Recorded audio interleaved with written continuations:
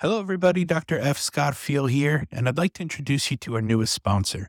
The NPTE Final Frontier is the review course that I wish was around when I took the board exam. For those of you who know my story, it took me a handful of times to pass that exam, and quite frankly, I really wish I had an exam review course around, just like the NPTE Final Frontier. Check out their website, npteff.com. And use the code HET at checkout for 10% off to all of our listeners and fans. Hello, everybody, and welcome to another episode of the Healthcare Education Transformation Podcast. I'm your host, Dr. F. Scott Field. Got with us today longtime friend and amazing healthcare provider, somebody in a field that you may not know about, and that's the reason we've got her on. Today, we have Dr. Rebekah Griffith coming on to talk about healthcare and more specifically, DPTs in the emergency department. So, Rebekah, tell us about your academic journey and how it's led you to where you are today. Oh, I'm so happy to be here. Thanks for having me. So my academic journey, I was going to be a lawyer and, I'm not, obviously. So there were some significant detours. When I was in high school, I actually graduated early and I was going to go to Occidental in Los Angeles, become a lawyer. Because I was raised on John Grisham. I mean, I almost failed math because I was reading John Grisham books in the back row. So that's what I was going to do, I was going to be Tom Cruise in The Firm, But then my dad actually had some health issues and had a below-knee amputation right around that time when I was graduating from high school. So I'd been accepted to college, but no one was available really to help me figure out how to go from being accepted to getting in and going there and filling out all the financial aid paperwork. And so it just felt like also it wasn't the best time to leave my family. So I graduated early and I went and got a job and I deferred my college acceptance for a year just to see how it would go. And then I actually, stayed in Colorado. I got engaged young. For anybody who's listening, I got married when I was 19 years old. So I did that during that time as well. My dad had a second below-knee amputation. I worked while my husband finished college because he was in college before me. And then when he was done, it was really time for me to decide, I can go to college now. What am I going to do? But after kind of following my dad's journey through his knee amputations and seeing him do things like learning to take his second first steps, which is my favorite thing about physical therapy, those second first steps and the hope that we bring. I was like, that seems maybe a better path for me. And I also had dabbled a little bit in maybe I'll become a financial advisor or I'll do investments. That's not for me. I'm not that girl. I need to move. I need to talk to people. I need to be with people. And I really feel so strongly about bringing hope to people. So at that point, I was able to go to college and focus on exactly what I knew what I wanted to do. I went to CU Boulder, had a degree in kinesiology, applied physiology, and then went to the University of Colorado DPT program and loved everything about it. Graduated in 2008, and here we are. I did not know you were thinking about law to begin with. That is interesting. That's you learn something new every day. So I'm glad we're getting to do this and chat. I'm not 100% over it. I feel like maybe when my kids are all gone, I'll go to night Go law back school. to school. That's fair. Yeah. I've known people that have done it. It's not crazy. There are a handful of DPT JDs out there. I know a few of them. So it's that whole lifelong learning situation. I hear you. Yeah. Well, I have way too many degrees for my liking, and I'm still considering a possible MBA. So I hear you. I just need you to know that it's not buy 4 degrees and you get a free frozen yogurt. I hear that. I have heard that. But yeah, that damn lifelong learning. Let's talk about why we're here today, right? This is something that I love talking about with you, mainly because of your passion for it, your knowledge, your experience, but also because it's not so much new per se, but it's new to me. It's new to a lot of our students. They didn't know about this stuff. So I love being able to bring you in and talk about this. But physical therapists in the emergency department, tell us a little bit about how that kind of came to be and what that looks like. Give us your take on this. There have been physical therapists doing this work for decades. And so what I'm doing is not new, as you said, and I'm certainly probably not the first one to be shouting from the rooftops, this is important. But I think the more that I've seen change during the pandemic, the more crucial I think it is that we are in the emergency department. And also on my journey to like allyship, I have also learned that access to physical therapy is extraordinarily limited, and to healthcare in general. And I've learned so much more about social determinants of health and things like that, that why are we not in the only safety net there is for people in our healthcare system? And especially if we want to help connect those people and move a little bit more upstream, that it's absolutely where we need to be. So mechanically, I am in the emergency department and I treat patients like you would in any other setting. I evaluate them, I intervene with them, I educate them, I make them a plan of care. It just looks different. And if every patient that went to the emergency department was there for like a life or limb threatening emergency, would I be there? Probably not. I think that when you think about the number of things that are frightening to people, the number of things they don't understand about their bodies, like there are so many reasons people come to the emergency department. Low back pain is one of the top 10 reasons people come to the ED, with over 2 million visits per year just for low back pain. Why are we not in every facility that's seeing that many patients with low back pain? So that's just one example. A less traditional example, I was thinking about this morning.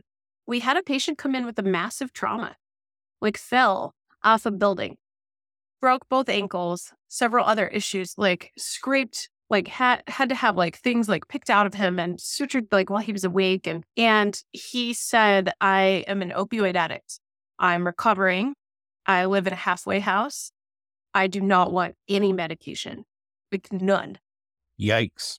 And the team didn't know how to handle that because they're not used to having people who are awake. They're not used to having people who don't want pain medication, and they're not used to having an alternative way to help. So did I do the suturing? No. Did I stabilize the fractures? No.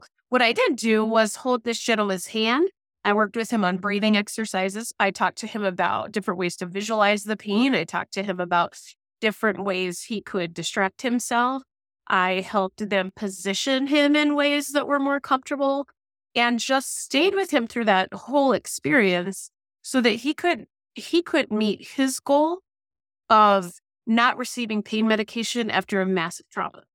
Yeah, I mean, it makes total sense. The more we dive into this and the more we talk about the different ways and aspects that PTs makes total sense in the the ED, it just is one of those things that I don't know where we got lost along the way. Like, how did we, deviate from, hey, we've been doing this for a long time. It should just keep growing and growing and gaining momentum. It's like one of those things that kind of got forgotten along the way and got dropped, like the ball got dropped. There's like a disconnect now and it doesn't make sense. But the stories that you tell, the blogs that you write, we were talking about it in your journal club, which again, just another great resource that I was fortunate enough to take part in. I specialize a little bit more now in my career in geriatrics, right? I've done a lot with skilled nursing facilities, with home health, ALFs. It just is the population that I've kind of fallen into, pun intended, over the last, many years, right? So for me, the emergency department is a perfect place because elderly people have falls. They come in and we can help assess, hey, is this bad, right? Is this not that bad? Or, hey, you're going to be fine. You can head home, right? So the doctor will generally come in, do like a triage and put them in a category and then send them to us. And we can then help like start the process of like, okay, you just need a little bit of strength training and maybe some balance training, or, hey, your strength's really good. It was just a minor fall, no injuries or anything. Here, just start doing some of these balance things. Or, hey, you're perfectly fine. Everything looks good. It was just, close call. You kind of stumbled. Yeah. But, maybe we should start looking into a single point cane or an assisted device just in case, right? To have it there just in case. So again, makes perfect sense to me in geriatric world. What are some other areas that the emergency department kind of has PTs involved in? What is some emergency medicine type stuff that you're seeing? Well, I would just kind of link back to that geriatric population. Sometimes they're falling because their vitals are unstable with mobility. Yeah. And nobody else is looking at that. So as we're doing that assessment, do you need a front wheel walker or something like that? Like, it turns out you're hypoxic to 70% when you're up and moving around. And when you're supine, you're at 90%. But that's leading you to make poor decisions. It's leading you to be confused. It's leading you to fall. And so sometimes we're actually helping the emergency medicine team with their differential diagnosis. And sometimes another example would be vertigo patients who come in with a primary complaint of dizziness. And as we know, there are over 86 reasons you can have dizziness. It's like, is it medication? Is it peripheral vertigo? Is it somatosensory issues? Is it cervicogenic? Is it a stroke? Like, these are all things that we have a really nice systematic way of working through with patients to see like what might be causing that dizziness, and is that also impacting your function. So there are times when we see a patient for peripheral vertigo and it's not, because we have that expertise to help identify. So we're like, no, gosh, I think this is actually a stroke. Let's get this person the care that they need right now. Or patients who have like post-concussive syndrome and they keep coming back to the ED after a head injury because they feel terrible. They think something must be really wrong because they're still dizzy, they're still light sensitive, they have horrible neck pain, like all of these little sequelae that people are not prepared to address on their own come back into the emergency department. That's another example. We also are seeing a lot of patients with COVID coming into the emergency department. Sometimes it's functional mobility, sometimes it's activity tolerance. It's like, how can you breathe functionally and continue moving? Those are all things that we've been working on in the last year. All of those things, we can make a huge impact in addition to just those typical musculoskeletal issues. Yeah, I love that. I mean, reading a lot of your blogs, right? Seeing all the stuff you're doing, with the journal club and with all of the resources that you have to offer, honestly, really makes me wish I was starting my career over again, because I've been in every setting in physical therapy that you can imagine, or so I thought, right? And now I see, you really taking the torch and screaming it from the rooftops that like, hey, we need to be doing this, physical therapist, step up. And if you're interested, come along with me for the journey, because it's a pretty cool setting. And now I'm like, man, I just love how passionate you are and how much you put into those things that are all things emergency department and DPT, right? That shows how PTs can get involved. So where are some places people can go to kind of look at some of your stuff and find some of the resources that you have available for people that may not know about the emergency department route for physical therapists? Oh, that's a great question. So there are lots of great resources. The APTA actually has a really nice like summary page for like pertinent research. I would say that our website can supplement that nicely. It's the eddpt.com. On our resources page, you can download over 100 references that pertain to this practice area or might be helpful to you in your practice. Every month, we do like a CAT review of a journal article that pertains to PT in the emergency department and make like a too long didn't read version for you. So a take 5 for EBT, 5 minutes or less. You can like know all the pertinent things about some of the most recent literature that affects your practice in this area. Our podcast is wrapping up its first season this week with Dr. Howard Kim from Northwestern University. We have been interviewing people who practice in this setting, whether they're physicians or or physician assistants, PTs, OTs, also people that can help us be better. So learning about cancer rehab and how to help people with oncological diagnoses, what the home health PT wants you to know about, how to send these people back to home health PT a little more safely. Also, we have a lot of continuing education options available. So that ranges from webinars that you can download and complete anytime that you want to our first upcoming 2-day live in-person course. That's going to be January 13th and 14th in Madison, Wisconsin. We are so excited to do that. Like, I'm excited to be in the room with people who are interested in that. And Dr. Sarah Neckmodel is going to join me as my co-instructor. Madison, Wisconsin, and the folks in Wisconsin are doing such a nice job for early access to physical therapy that this is going to be the best place to have that course. So we're really looking forward to that. And then I'm really excited that hopefully I'm going to have a book out in January called Top of Scope, the handbook to practicing in the emergency department. And that, I tell you what, was like a labor of love, but I really hope that it helps somebody who's interested in learning more get started. And it helps really demonstrate the value of why physical therapists should practice in this setting as well as urgent care settings. There's not that many books that come out in the physical therapy world anymore that I'm just amped up about and I'm really pumped for. Joe Tata and crew did a great job with their wellness and integration book. That was like a greatest hits of a lot of my favorite PTs out in the world doing amazing things. You could send that to me for the holidays if you wanted to. I may be able to find you a copy of it. It is, I'm not all the way through it yet. I just wrapped up finals this week, so I'm now free for the next couple weeks to do some leisure reading. But I am super excited to finally read your book as well, because again, it's a topic that I hope I can instill on my students and show them that, like, hey, this is a cool option too. Like, I'm excited about it. Like I said, I wish I had another crack at it so I could, at least give it a try and see, dip my toes in the water. But yeah, Too I'm late. pumped. Well, yeah, it's never too late, right? I just need more hours in the day. That's all. But yeah, no, I'm super excited. The other thing I like too about the idea of physical therapists in the emergency department is breaking down those silos, and just being able to work with a lot of the other healthcare providers that you mentioned. What does that look like? What is that relationship like, and how does that work in the emergency department, at least where you're working at? Well, shout out to the University of Colorado, because they had a really good interdisciplinary program where the medical students, nursing students, we all collaborated together for at least one course to learn how to engage with each other. And the student government was that way as well, so that you had some exposure to other disciplines, so you kind of knew about each other before you made it out to the real world. But the emergency department is so different in that these professionals usually don't have a lot of exposure to PT. They're not primary care doctors. They're not orthopedists. PT is not on their top list of professionals that they interact with. And so it took a minute.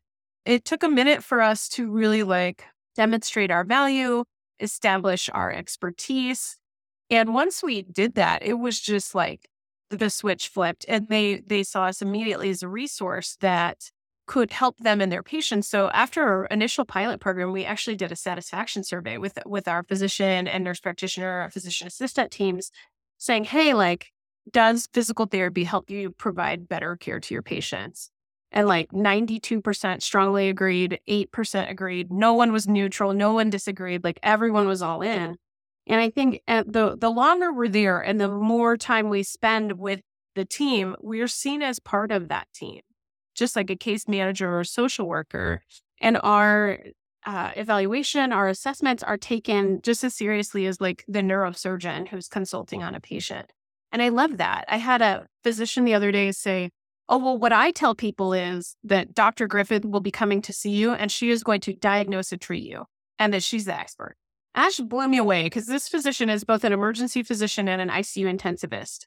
And the fact that she's relying on me to help diagnose, treat, and manage a patient really, really helps cement the fact that we are experts at what we do, and we need to own that and know that we can contribute to that whole team.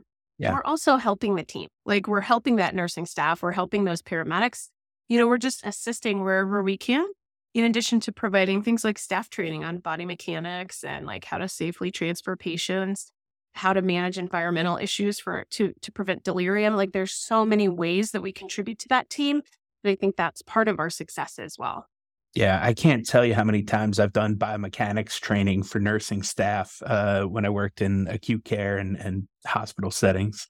I'm actually going to do it for my kid's orthodontist. Yeah. They were like, hey, can you tell me what to do about this neck pain? I'm like, yes, I can. I can do that. Funny you mention it. I happen to be an expert in that. Yes. Yeah, that's awesome. Well, Rebekah, where can people go if they're looking to get started, if they're interested in, maybe being a PT in the emergency department? What are some tips, tricks, or pointers you can give them to kind of steer them in the right direction as far as, groups to get involved with, or, things that they can do, steps they can take? Give us your expert advice on how to set someone down the right path. I'd say first thing is just connect. And social media obviously has its pros and cons. It's the best way to do that, because you're immediately connected to emergency physical therapists across the country. So I have 2 pages you can join: the EDDPT on Facebook, as well as the Emergency Department Physical Therapist group that you can join. We do a lot of discussion there, journal clubs, things like that.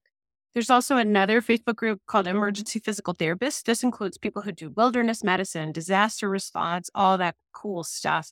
Lots of people to connect with there. You can find us on Instagram, Twitter. All of those are really good places to connect. But I would say that's step number 1. Step number 2 is vary your experience. Because when you're truly practicing top of scope, you can't just be an orthopedic specialist, and you can't just be a geriatric specialist, and you can't just only do acute care. So for example, if you're a student and you're listening and you're like, this sounds amazing, I want to do that, I would encourage you to pick a clinical in a different setting every single time. First of all, you'll learn a tremendous amount about what it means to be a physical therapist. You'll learn different ways of thinking. You'll learn how to intervene differently. But you'll take little nuggets from all of those things to become a specialist at being a generalist. And I think that's one of the best ways you can go on to become an emergency physical therapist. Yeah, I love that. I mean, it's basically taking the generalist approach, right? Which kind of gets lost in the shuffle sometimes. Like a couple of people that I work with specifically are some of the best generalists I've ever seen. And because of that, they're like a utility tool. They're literally great at a lot of different settings and it's because they've taken the time to work full time in acute care, then do PRN outpatient, and then do their own little business doing, women's health or whatever it may be, that they're diversifying their skill sets, and it really, really sets them up for a phenomenal career. I wouldn't say that they're great at any one setting, but they're so good at a lot of them that, I mean, they can pick and choose, right? Their experience brings them a long way. Well, this is one of my biggest soapboxes. There's that quote, like, a jack of all trades, a master of none. But the full quote is, a jack of all trades is a master of none, but oftentimes better than a master of one. Yeah. So really, we need niche PTs. We need PTs that specialize. Like, I have a friend who only treats Russian ice skaters, for example. Like, we need people who do that. I would like to see a specialist if I have a very specific problem. But we also need people who specialize at being generalists and can handle anything, just like emergency physicians. Am I going to see you get back to playing in the World Cup? No. But can I stabilize your injury and get you started on that path? 100%. And so we need to have PTs who can do that in many settings, but especially this one. Yeah, I love that. Speaking of soapboxes, I want to kind of dive into one more topic that I think has kind of been your bread and butter over the last couple of years, whether you know it or not, but specifically from working in the emergency department. But that's really dealing and handling tough, stressful kind of positions and situations and handling them so calmly and so well. And I feel like a lot of that has to just come from experience and just being in it, right? Literally in the mix. Tell us a little bit about how you do that so well. How do you handle these stressful situations, and how has your experience kind of led you to that? Oh my gosh, can I say that, like, being a mom is probably the thing that helps the most with it? Like, that's fair. Like that's fair. My baseline experience of parenting multiple children, all with like different needs, is one thing that really helps you, right? Because by modeling that behavior of like staying calm in a difficult situation, you're teaching your children how to do that as well. But then I think what I've learned in the emergency department is that when things are really bad in our emergency department, you can't tell. Like, if you walked into our ED during crisis standards of care, you should not be able to feel that, because everyone there is like carrying on that same rock solid way they always do to maintain that peace and that sense of stability and safety for the patients. Because when we talk to patients about their pain specifically, what is the first thing we need to do? We have to like help those people regulate so that then they can receive. And if we're not able to do that in the emergency department, then our patients are not going to be able to do that either. So that's the first thing that I have really started to focus on in emergency situations, in really highly stressful situations, is regulating myself, whether that's through mindfulness or self-care. I post about this every week. Like, what did you do to recover this weekend? How are you filling your own cup? Because if you cannot self-sustain, you can't care for anyone else, either as a parent or as a physical therapist. So I'd say that those are the first two things. And then you have to really acknowledge like the trauma and the stress that you're feeling and find ways to cope with that. And one of the best things to do is to debrief with somebody and talk about it. Because I think as a culture, and particularly as healthcare workers coming out of a pandemic, which we've never had to go through before, I've seen things that I won't ever unsee. I've had to help with things that I never thought I would. And being able to take that time to process that makes a tremendous difference. And if you don't do that, if you don't clear shelf space, so to speak, you don't have room to keep adding. So those are the biggest takeaways, is managing your own wellness and well-being. And I think we need to hear that more often as healthcare providers. And then finding a way to process safely and healthily, often with someone else, because they need that. You often need that insight to tell you when you're not okay, because sometimes somebody else can hear it and they can help kind of steer you in the right direction. So mindfulness, wellness, and like true collaboration with friends or trusted colleagues to allow yourself to let go. Yeah, I think those are the biggest things.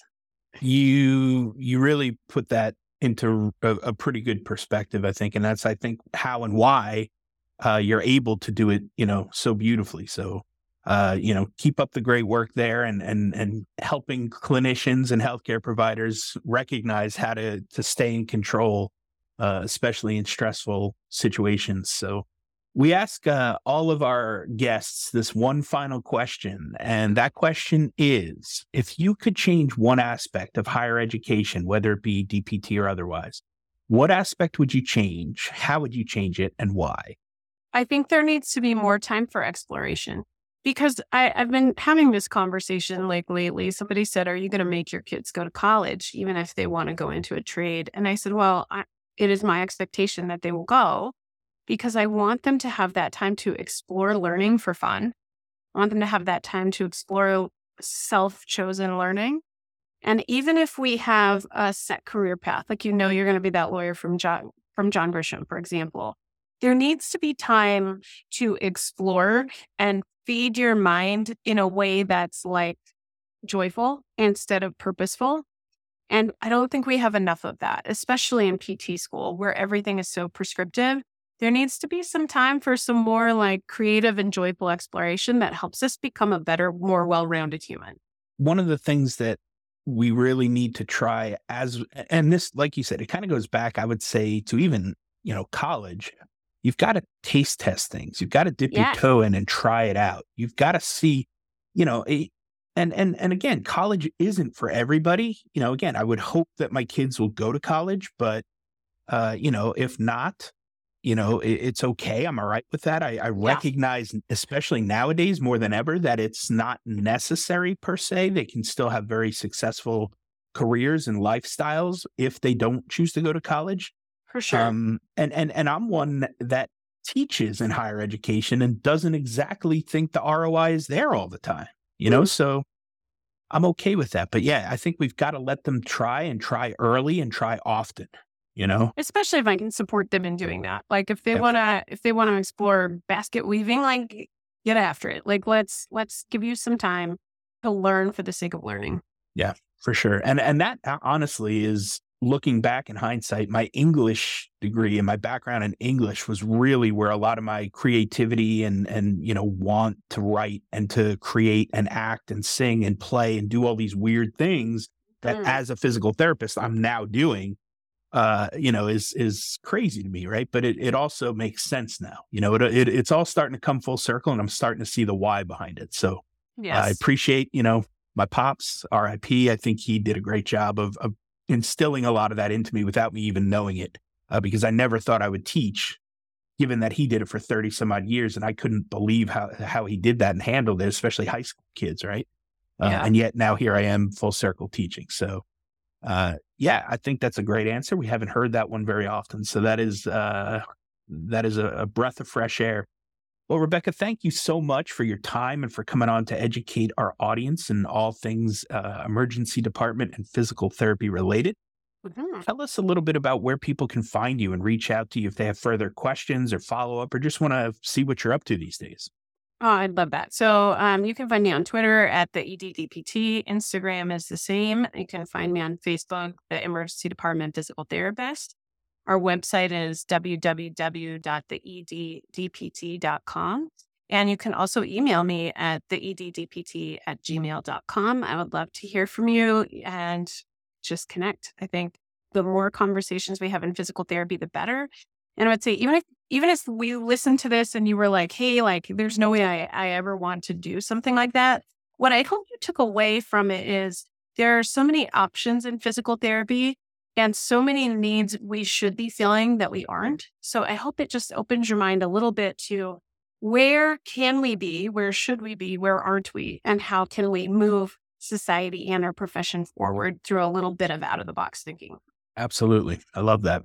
We'll put all those links in the show notes so that it's easy for everybody to find you and get to. Rebekah, thank you so much. It's been an absolute pleasure. Thank you.